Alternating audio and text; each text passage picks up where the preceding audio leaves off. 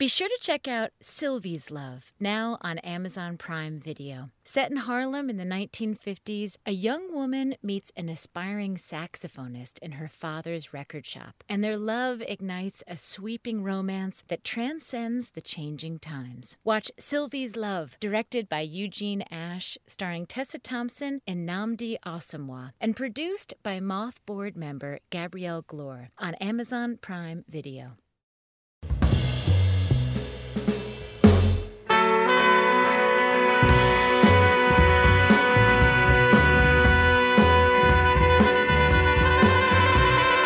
From PRX, this is the Moth Radio Hour. I'm Jay Allison, and in this show, we're hearing about the way we see ourselves versus the way others see us. Spoiler alert, they aren't always the same. Our first story comes from Enrique García Naranjo, who told this live on stage at the Mesa Arts Center in Arizona. Here's Enrique. So I'm getting ready for this poetry performance in front of 60 to 70 high school students in Douglas, Arizona, a town that sits about 5 minutes away from the U.S.-Mexico border. And I'm getting to read this poem I wrote about my barrio, the barrio I lived in for the majority of my teenage years. And as I'm getting ready for this poem, I look into the crowd and I see all the sleepy and uninterested faces. And quickly, I win them over with this poem I wrote about the holiness of tacos and the unrelenting spirit of Mexican grandmothers. And right after that poem, I asked them to pull out pencils and paper for them to write. I give them a prompt, one of my favorite prompts when I'm doing this sort of thing, the city within my chest. And after that, I leave the school with my partner, Selena, who drove up there with me, and I'm reflecting on the students and their poems, specifically on the way they wrote these poems, right? Bilingually, in English and Spanish, a real reflection of who they are as people between cultures, between languages, fronterizas y fronterizos, people of the border. And as I'm on our way back to Tucson, and the entire workshop still fresh in my mind, we're passing Tucson, Arizona, where a Border Patrol checkpoint sits. And if you've been there, you know that there's quite a few Border Patrol checkpoints. And as we're passing it, I notice that it's closed, which is a rare sight. So I try to make sure that I'm not, seeing an illusion. And as I'm doing that, I look in the rear view, and I see a car catching up to us, speeding up. And as I'm trying to do all these things at the same time, and peering into the rear view and seeing who might be following us, I see the flash of red and white blue lights. And at first I think it's a cop. But as we park and I see the officer step out of the vehicle, I see the green of their uniform, and I realize it's Border Patrol. My shoulders tense, and my heart drops. And instantly in my head, I run the instructions my dad gave me when I was younger. If I were ever apprehended by migra, do these three things. Sit up, look the officer in the eye, answer all the questions. In third grade, there was a white boy who stood up in class and started yelling, "I'm going to call Border Patrol and deport all the Mexicans in school." And I remember running as fast as my brown feet would allow with tears in my eyes, hoping I got home to make sure that my parents were still there, because I lived in that reality, right? I was born on this side, the American side, which makes me a citizen, but the majority of my family are undocumented. We're a mixed status family. So I grew up with their stories of crossing the border, of what Border Patrol does to people who look like me. And it was terrifying, right? We lived in the shadows, and in the shadows, silence is survival. So all of this is running in my head, and I see the officer walking towards us, and I realize, yeah, I am a citizen, but Selena, my partner, is undocumented. And although she has DACA, Deferred Action for Childhood Arrivals, and technically, we got documentation that allows us and permits us to be here legally, documents fall flat in situations like this. Documents don't change the color of our skin. So the officer shows up to the window. I put the window down to engage with the officer, and I notice his gun. And I immediately think immediately think about Jose Antonio Elena, a 16-year-old Mexican killed by Border Patrol in Nogales for holding rocks in his hand. And I'm stunned in that fear and that dispowerment of not knowing how the situation would end up. So the officer begins, the interaction, asking us what our business is in Tubestone, where we're coming from, where we're going, and asks Selena where she's from. Selena says, Oakland. Oakland? Oh, man. Are you going to stab me? And we're both kind of like, what the hell? And Selena says, no, thankfully. So then he proceeds to ask if he could go to the trunk to check if we had a dead body in the back. Again, chuckling, and again, us being like, what's going on? What the hell? So I'm like, all right, man. I open up the trunk. He goes back to review it, and I realize he's making jokes. He's making this a lighthearted situation. And for him, that's the reality. But for us, at any moment we trip up, at any moment we give him more suspicion, right? Because we already suspicion being brown. 3 things can happen in that situation. Detention, deportation, death. I know the stories. I've heard them. It's not unheard of for brown folks to go to those things. Citizen or undocumented. So he comes back to the window, Selena's passenger side, and says, well, you two look like you could be American citizens. Have a pleasant day. And he lets us go. And as we're driving off, Selena is boiling in her seat, breaking down every instance of that situation, running it by me, and I'm quiet. I'm running that sentence over and over and over in my head. You two look like you could be citizens. But what good does that do me? How can I look like a citizen if I was stopped precisely for the reason of how I look like, right? And it always comes to this, for a fronterizo or a fronteriza. Always on the brink of being. Always having to prove that we're something. And I think of that old Mexican saying, ni de aquí, ni de allá, not from here, not from there, and this flux and this brink that we exist in. And I think about the students in Douglas. I think about their poems and their bravery to write their narrative and the way they speak. And I think about my parents, I think about Selena, I think about myself, and I realize how we, as fronterizos y fronterizas, are caught in this flux between citizen and alien, between silence and disruption, between here and there. All told, the situation with the officer lasted about 10 minutes and never escalated far beyond the awkwardness and the microaggressions. And through it all, Selena and I were happy that we still had our lives, right? The thing we could have lost at that moment, if anything. And we were happy for the most part that we were still free.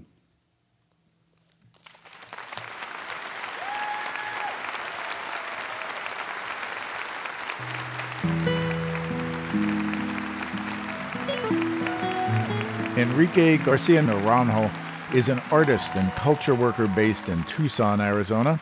García Naranjo's art and organizing centers on music and literature as tools for liberation and empowerment for marginalized young people. Enrique says, I was able to leave that situation and continue living my life. A lot of folks are not granted that privilege.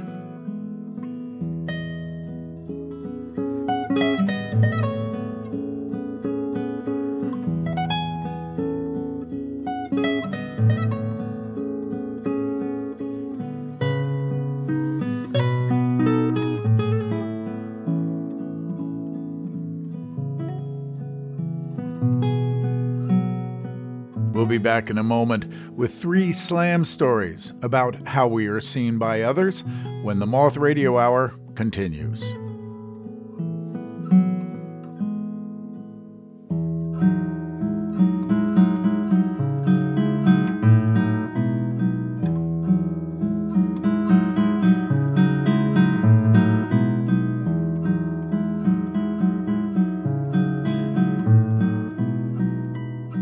The Moth Radio Hour is produced by Atlantic Public Media in Woods Hole, Massachusetts, and it's presented by PRX. This is the Moth Radio Hour from PRX. I'm Jay Allison, and in this hour we are hearing stories about how we see ourselves versus how others see us. The next 3 stories come from our Open Mic Story Slam series around the country, where anyone in the audience can literally throw their name in a hat for the chance to get on stage and tell a story.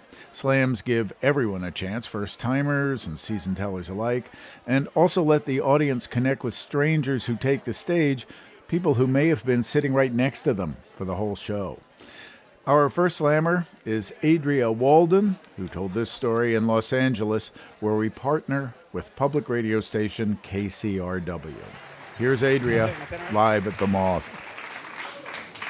So it's the 4th grade, and I am super in love with Spencer Williams. He sits next to me in homeroom, and he's so cute, and he's got this like messy red hair and these blue eyes and this like mask of freckles across his nose. And we've spent the whole first half of the year getting in trouble all the time because we can't stop talking to each other during class.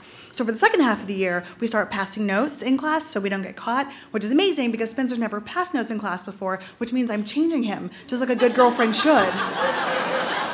And this one time we were on a field trip and I fell down and he reached down to help me up, and when he gave me his hand, he didn't let go right away. And in 4th grade, that's kind of basically like over the closed second base.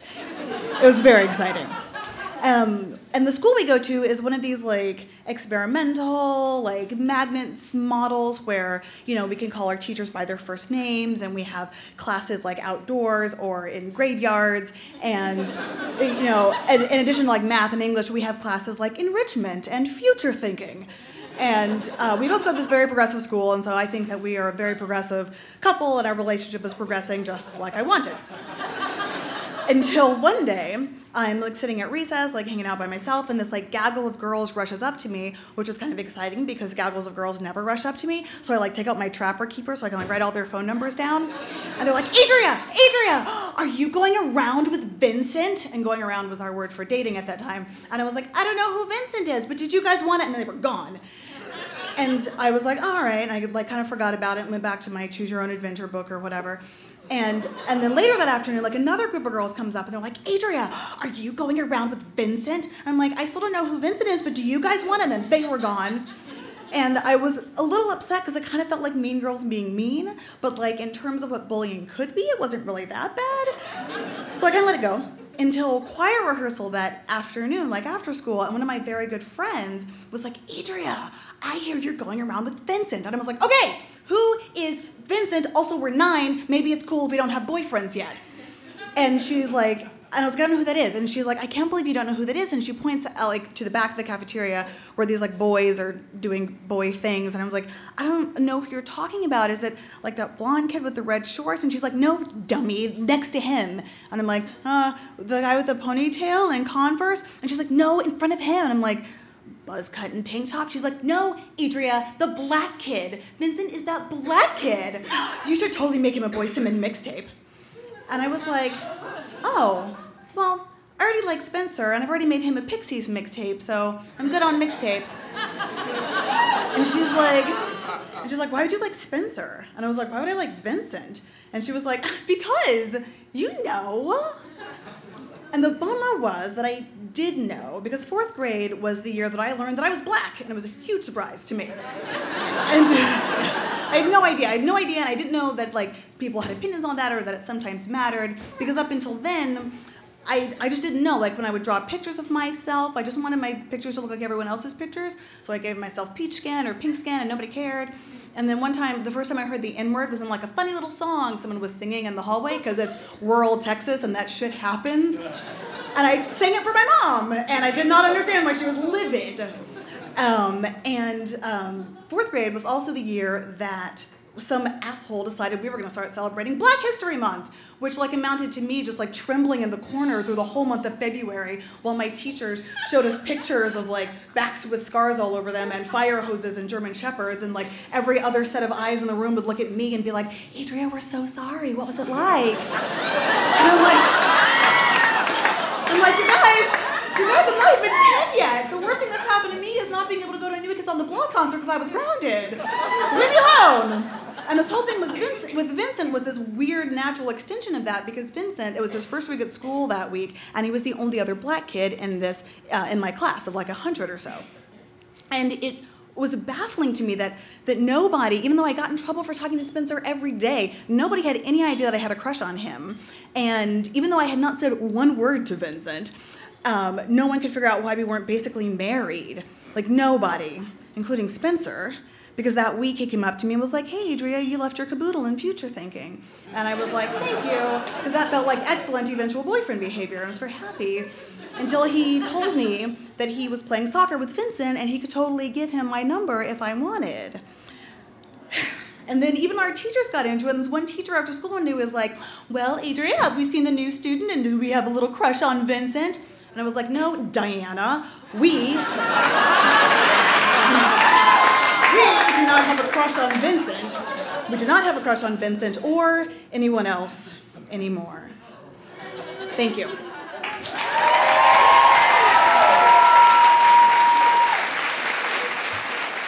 That was Aydrea Walden. Aydrea is a writer and performer living in Los Angeles. She is the creator of the Webby-nominated Jane Austen-themed web series called Black Girl in a Big Dress. And she is happy to share her Pixies playlist with anyone.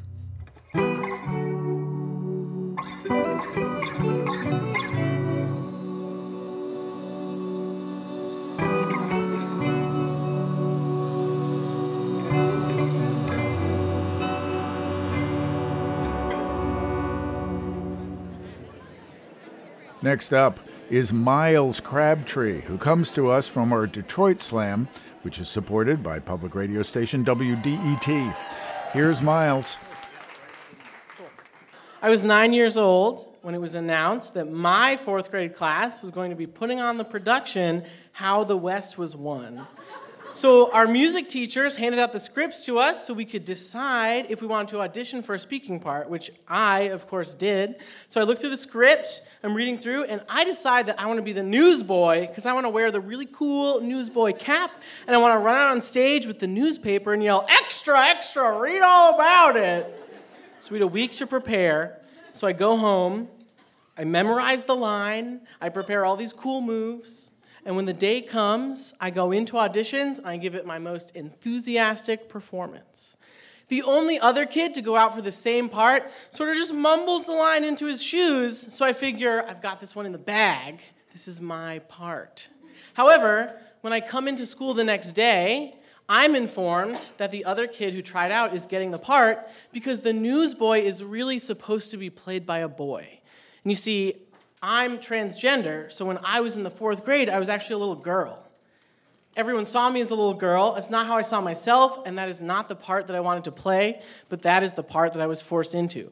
So I was told that I was going to be playing the part of Prairie Girl number 3 or something like that. You know, thank God for whoever made that casting decision, because we wouldn't want the parents of Melrose Elementary School to be accosted with an unrealistic portrayal of the history of the Western United States, right? I can only imagine the chaos that would have ensued. Becky, did you see the fourth grade production of How the West Was Won? Sarah, I did. And let me tell you, I was completely enthralled until that little butch girl ran out on stage as a newsboy. Talk about having to suspend my disbelief. So anyway, I sat all through those rehearsals wearing a bonnet and a scowl. I had to pretend to knit during the entire show. I had some one line that I can't even remember now. But I was so filled with joy when our one and only production of How the West Was Won was marred by technical difficulties. You see, as fourth graders, we'd made the set ourselves. We painted this glorious backdrop on butcher paper that hung at the back of our stage, finger painted. It was very heavy from all the paint. And so during our one and only production, it began to fall down on top of all of us like a tsunami. But because I was at the front, I was untouched, wearing a bonnet and a smile. Thank you.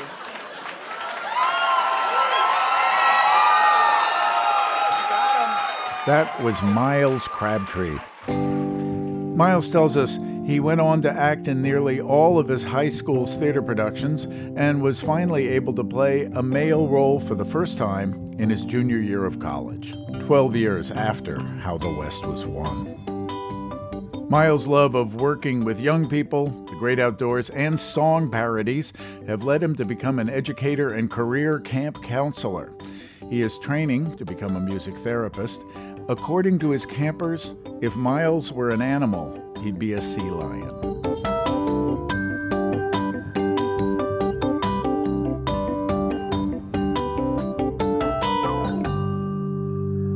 Our next storyteller is Kimberly Rose, who told this story at our Boston Slam, where we're supported by WBUR and PRX.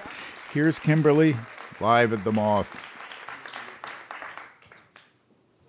I was sitting outside CVS. I'd just gotten a packet of photos from my daughter's fourth birthday. It's a big packet of photos. This was like 2009 when people still went to CVS to get photos. And at least 60 photos. And I was looking through them and was really excited. And there were pictures of my daughter and my other two kids and my husband, who was the family photographer, but somehow he still got in the picture. And their grandparents. And none of me. So I kept looking, and not even a picture of me and my daughter. And I thought, for sure, there must have been a mistake. I would have bet $1 million there was a mistake. And back then, they used to give you an index, which was basically thumbnails of your photos.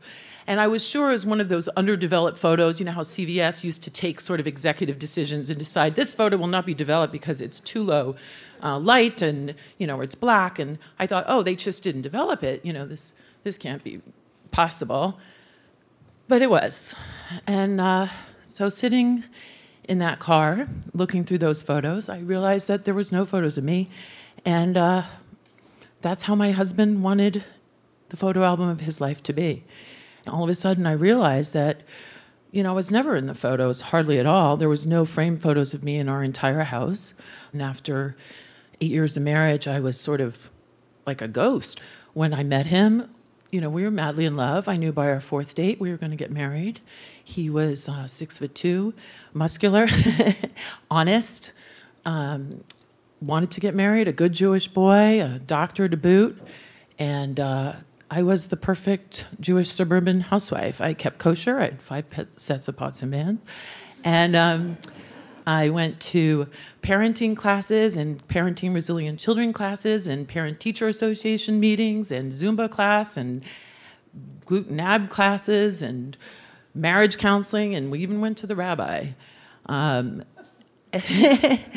did everything I was supposed to, but I remembered an earlier time where we had gone next door to dinner, and our neighbors had pulled out. We'd started talking about honeymoons for some reason, and they pulled out their honeymoon album. And there were all these pictures of the bride. And I felt sick because at that point I'd only been married 2 years, and I realized there were no photos of me from my honeymoon like that. I think at one point I forced him to take a picture of me because I was so happy I could fit into a La Perla bikini. But other than that, nothing like this. And there was one photo in particular of her looking into the camera with these dewy eyes and like so much love in her eyes. And I didn't have anything like that. I had nothing. Sitting there in that car in that CVS, I realized I was never going to get that. I was never going to get that kind of love. I was never going to be seen. And I was disappearing. One of the first things I did after my divorce was I hired a top national photographer that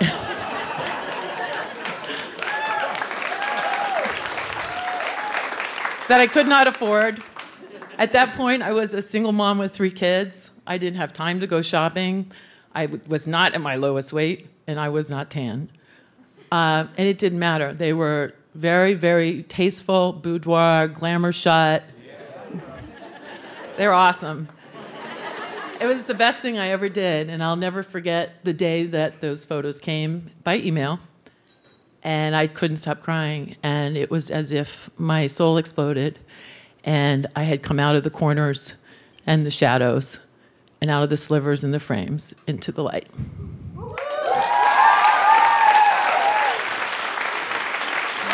That was Kimberly Rose.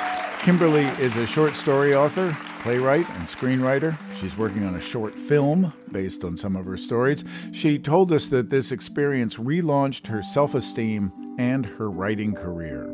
To see some of those photos, visit themoth.org. By the way, Kimberly says she has plenty of photos of her 3 kids, too, all of them in focus.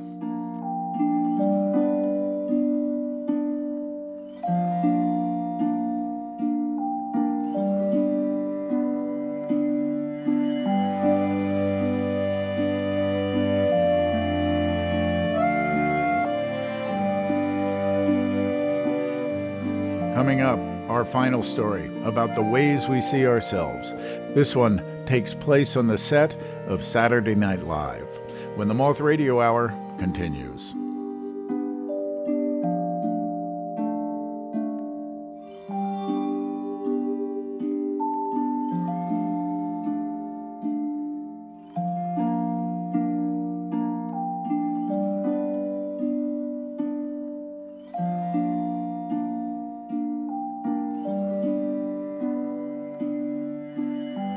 The Moth Radio Hour is produced by Atlantic Public Media in Woods Hole, Massachusetts, and is presented by the Public Radio Exchange, prx.org.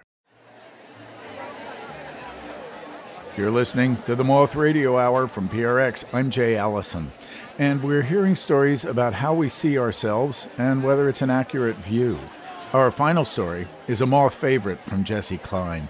Jessi told this story at a live event held at Summer Stage outside in New York City's Central Park. So if you hear birds or trucks or planes, that's why.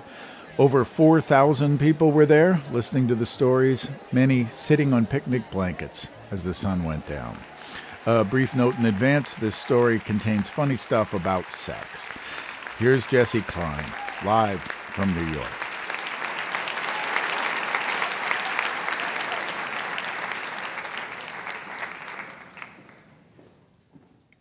One of my happiest memories as a kid, around 9 years old, was of staying up late to watch Saturday Night Live on this old black and white TV that I had actually found in the trash area of my building and had convinced my parents to let me keep in my room, mainly so that I could stay up and watch Saturday Night Live.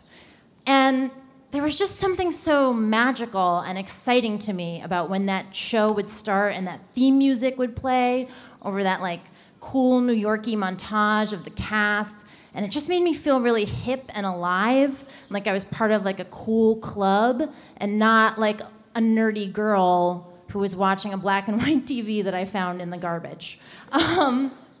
So one of the highlights from when I was 10 years old, and full disclosure, there are no other highlights from when I was 10 years old, because I was 10. But one of the highlights was that my best friend's dad took us to 30 Rock to see a taping of SNL. And I remember that before the show started, I had to go to the bathroom. And to get there, I walked down the hallway of Studio 8H, and it was lined with photos of like Gilda Radner and Bill Murray, and I was just like, oh my God, oh my God, oh my God. They were here, I'm here, oh my God. And when I got to the bathroom, I took like 15 paper towels, and I put them into my pocket to bring them home and put into this little wooden box I had where I kept all of my mementos. The only other, it had a unicorn on it, it was beautiful. I think the only other memento in the box at the time was like an acorn I had picked up on a trip to Woodstock. But anyway, on that visit to SNL, The host was Tom Hanks, and the musical guest was Aerosmith, so it was awesome. And just when the night couldn't get any more perfect, afterwards, my friend's dad took us to an incredible dinner at Hard Rock Cafe, the coolest restaurant in the world. And I remember so clearly it was the first velvet rope I ever walked past. And as I was walking past it, I was like, I feel famous. Like, I feel like Justine Bateman must feel all the time. So, the most famous woman in the world at the time to me. So, cut to 2009. I am a grown-up, and I have achieved, largely because of the influence of SNL, I have achieved my dream of becoming a professional TV comedy writer, and I'm a stand-up comedian. I've been working in LA for 3 years, and I'm finally moving back to New York, mainly because LA is like sunny and perfect, and I hate it, and I can't live there anymore. But anyway, I'm back in New York, and I need a job. And my agent sort of calls me out of the blue, and he's like, SNL is actually looking for new writers right now. Do you want to submit some sketches? And I was like, oh my God, yes, of course I do. I just have to find them on my computer. And by find them on my computer, I meant I had to run to Starbucks and panic and write some sketches. And it's really hard to write anything comedy at Starbucks because there's no one around to tell you if your like commercial parody idea for a jockstrap for dogs is funny or not. And if you're wondering, like, did you really submit a sketch that was a commercial parody for a jockstrap for dogs? The answer is yes. Yes, I did. And I was like, all right, well, I'm not going to get this job. But then a couple of days later, my agent calls me again, and he's like, SNL liked your packet. You need to meet with Lorne Michaels. So I'm not going to gossip about Lorne, but I'll just give you a representative tidbit from the interview I had with him, which is, I'm a little nervous, but I go into his office, and it's one of those situations, I don't know if you've ever been in an interview like this, but like there's a very large leather couch, and then also a large leather chair, and I never know where to sit in that situation, so I just decide I'm going to be sort of endearing and honest, and I'm like, so where do you want me to sit? And he's like, well, why don't you sit on the couch, and I'll sit on the chair. And I'm like, okay. And then we have like a minute of small talk, and after a minute, he goes, actually, I want to sit on the couch. And I looked to see if he's joking, and he's not. We got up and we switched. And I was like, this is weird. And then 15 minutes later, I left, and I was like, not only am I not getting that job, I almost feel like I've been fired from the job. I don't know how that would work. But then a few days later, I am home, and I am lying on my couch, watching Animal Planet, as is my wont, and I get another call from my agent, and he's like, yeah, so you got the job. SNL wants you, and you're going to start. Thanks. Wait till you hear the rest of the story. So anyway, I flip out, and I call my best friend John, and he comes over, and we order pizza, and I put on Jay-Z's Empire State of Mind, and I put it on repeat, because that's what people do when they're happy now. And I'm having, one of those very sort of that special moment in life. I'm having that window in between when you get a cool job and you can tell everyone about it, but right before you've started the job and you realize what the job is going to entail. And I was not prepared for what working at SNL entailed. So I'll just give you a little brief picture of how the week works. Basically, it starts on Tuesday, and the writers stay up all night to write the whole show. Literally all night. You get there at noon, and you go home at 9 a.m. Wednesday morning, at best. And maybe you'll go home and you'll sleep for a couple of hours, but then you have to come back to prepare for Wednesday afternoon's table read, which is this epic marathon affair in which Lorne and the whole cast and all of the writers and everyone who works at the show squishes into the writer's room, and they read every single sketch that's been submitted. There's about 40. And it takes about 4 hours.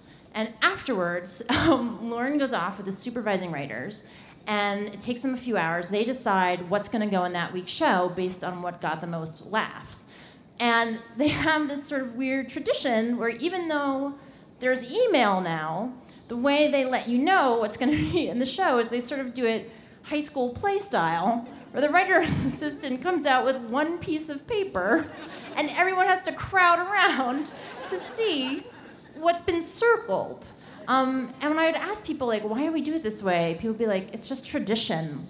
My first Tuesday night, my first writer's night, I'm excited but a little nervous because I'm remembering that I am not a night person. I am a morning person. I go to bed at like 10:30 p.m. every night. But I'm like, all right, I'm gonna power through. And I'm powering through, and then at about 10:35, I'm like, I'm so sleepy. But my work was not anywhere close to done because the host for that week was Blake Lively, the lead girl from Gossip Girl. She seemed super cool and funny and really nice. And I was writing this sketch where I decided she would play like a wacky volunteer at an animal adoption center. I don't know why, but I thought that would work. So I was just really like anal about making it perfect, and I stay up all night tweaking it, and the hours are dragging on and on.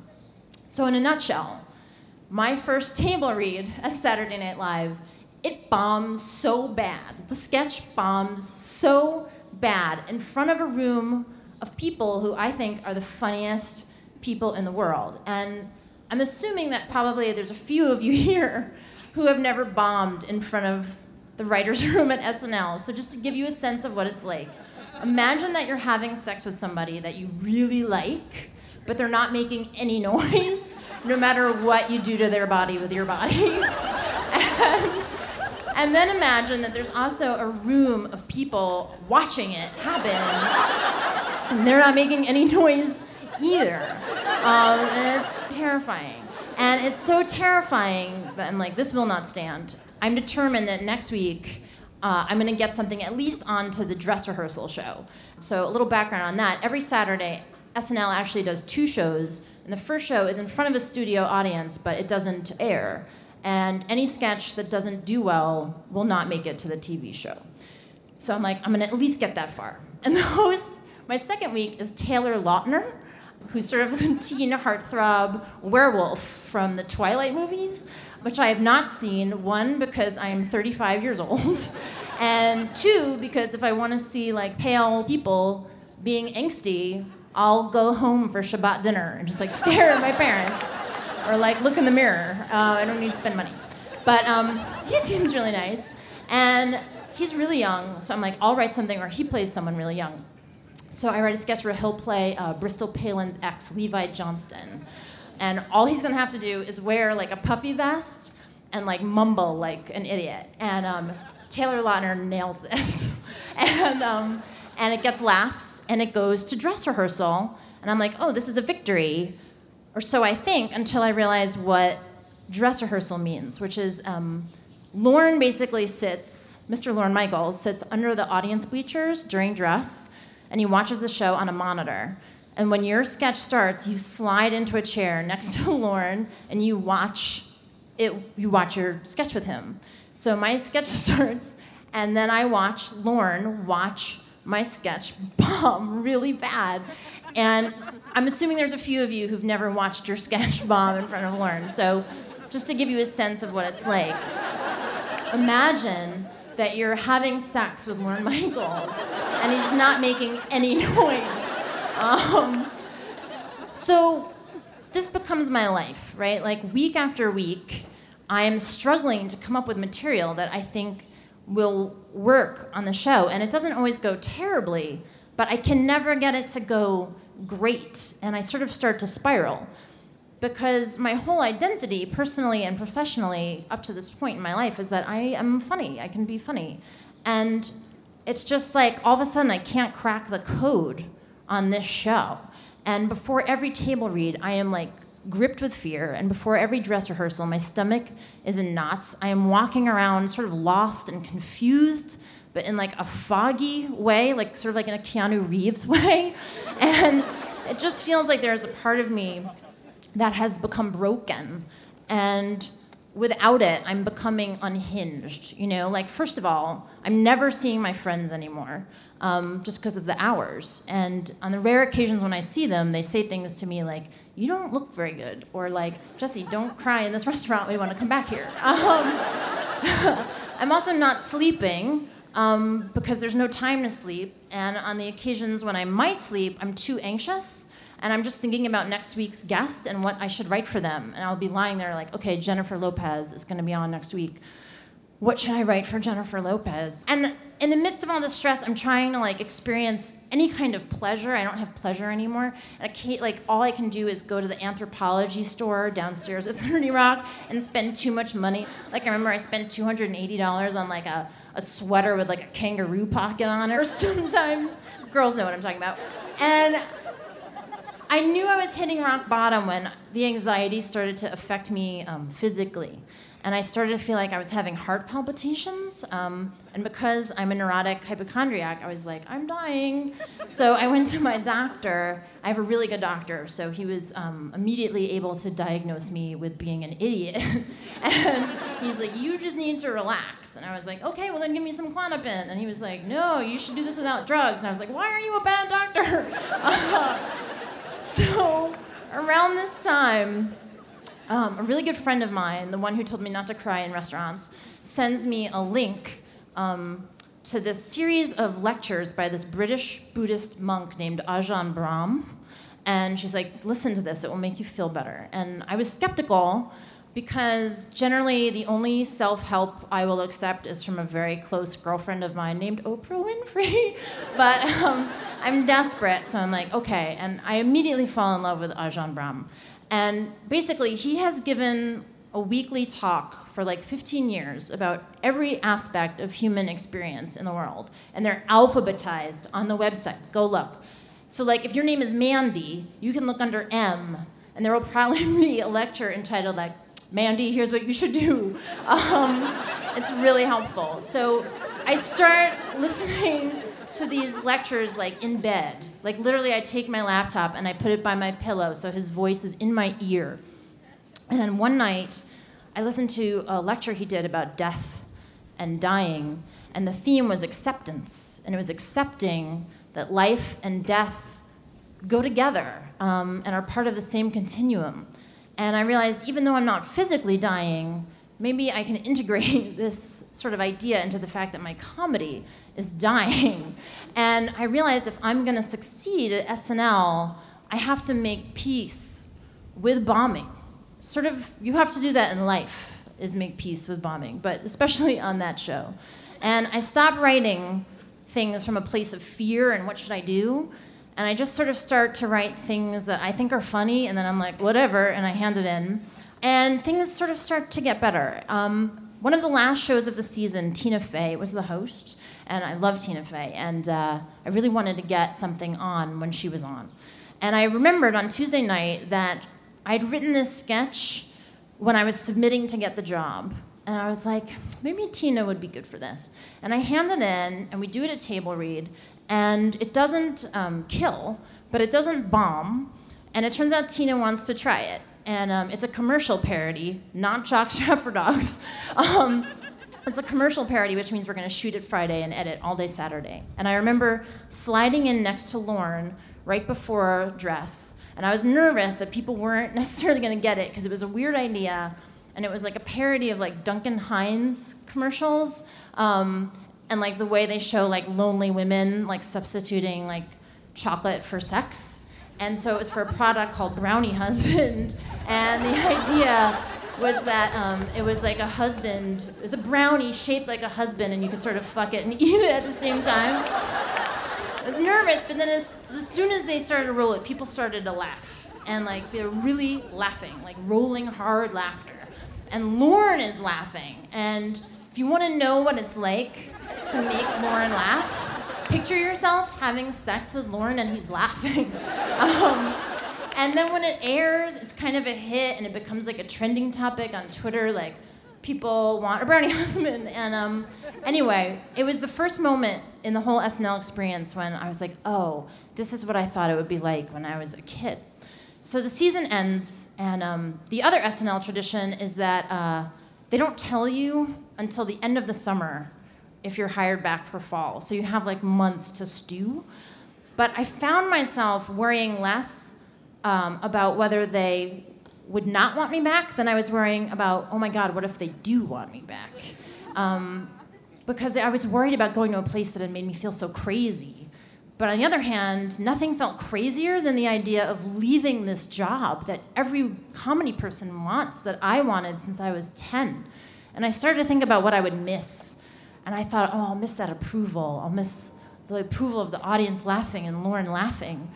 But then I remembered that, ironically, the sketch that got me that approval was one that I wrote at a shitty Starbucks by myself before I thought I was worthy of even getting the job. And when I did get the job, I didn't have the glamorous experience that I imagined I would have when I was 10 and I was watching that show on a black and white TV. But I actually had a much more important experience because what I learned was to be brave. SNL taught me that you can't be afraid to just put something out into the world that's yours and to do something that you believe in and that's totally different. And so when SNL finally called my agent and they said they wanted me back, I respectfully said no. And that fall, I took my laptop back to Starbucks, and I just started to write something new. Thanks.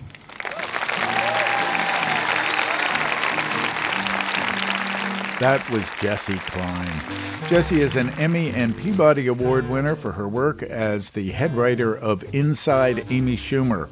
She's also the author of the New York Times best-selling collection of essays, You'll Grow Out of It. People always ask us where we find our stories.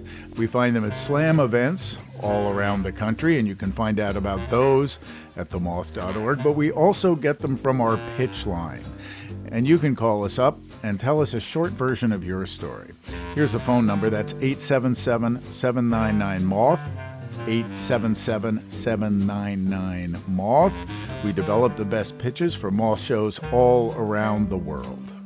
Well, many years ago, I was a single mom, and I was working, and my son was a latchkey kid, and he got in trouble.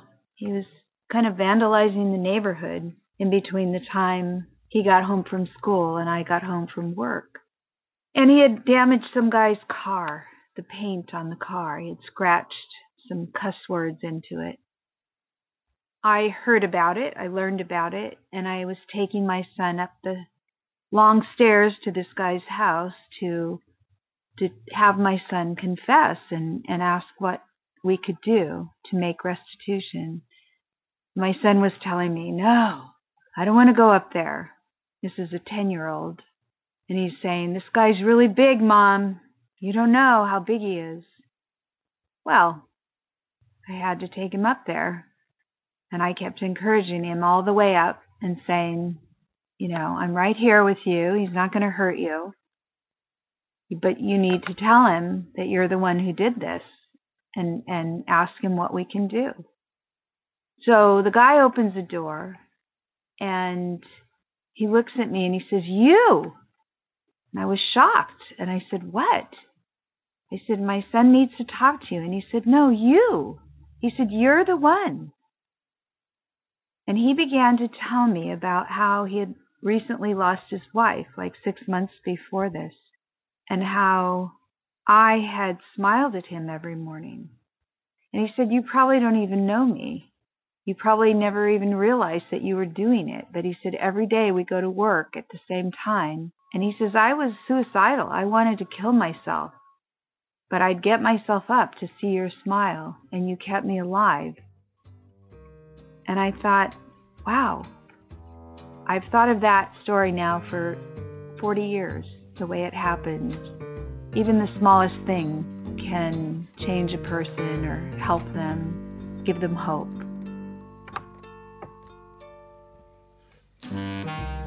Remember, you can pitch us your story at themoth.org. At our website, you can buy tickets to storytelling events in your area, find out about slams. There are Moth events year-round. Come on out and tell a story. That's it for this episode of the Moth Radio Hour. We hope you'll join us next time, and that's the story from the Moth.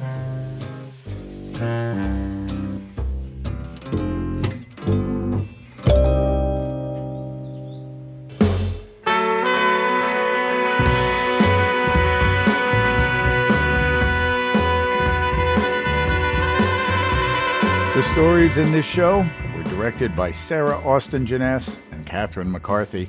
The rest of the Moth directorial staff includes Catherine Burns, Sarah Haberman, Jennifer Hickson, and Meg Bowles. Production support from Emily Couch.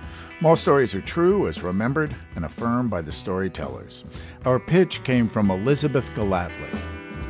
Our theme music is by The Drift. Other music in this hour from Ivan Resendez, Rafik Batia, Blue Dot Sessions, Mark Orton, and the Chandler Travis Trio. You can find links to all the music we use at our website. The Moth Radio Hour is produced by me, Jay Allison, with Vicki Merrick at Atlantic Public Media in Woods Hole, Massachusetts. This hour was produced with funds from the National Endowment for the Arts. The Moth Radio Hour is presented by the Public Radio Exchange, prx.org. For more about our podcast, for information on pitching us your own story, and everything else, go to our website, themoth.org.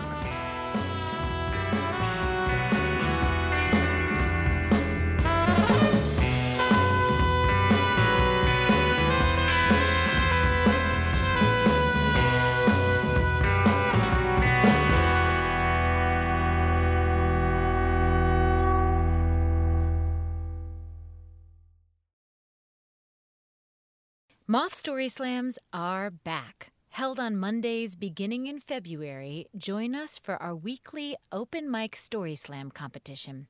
February's theme is Love Hurts. Throw your name in the hat for a chance to tell your story or just come to listen to stories of a total eclipse of the heart, kicked to the curb by the people or places or things you love or used to love. Visit themoth.org/events to buy tickets now. That's themoth.org/events.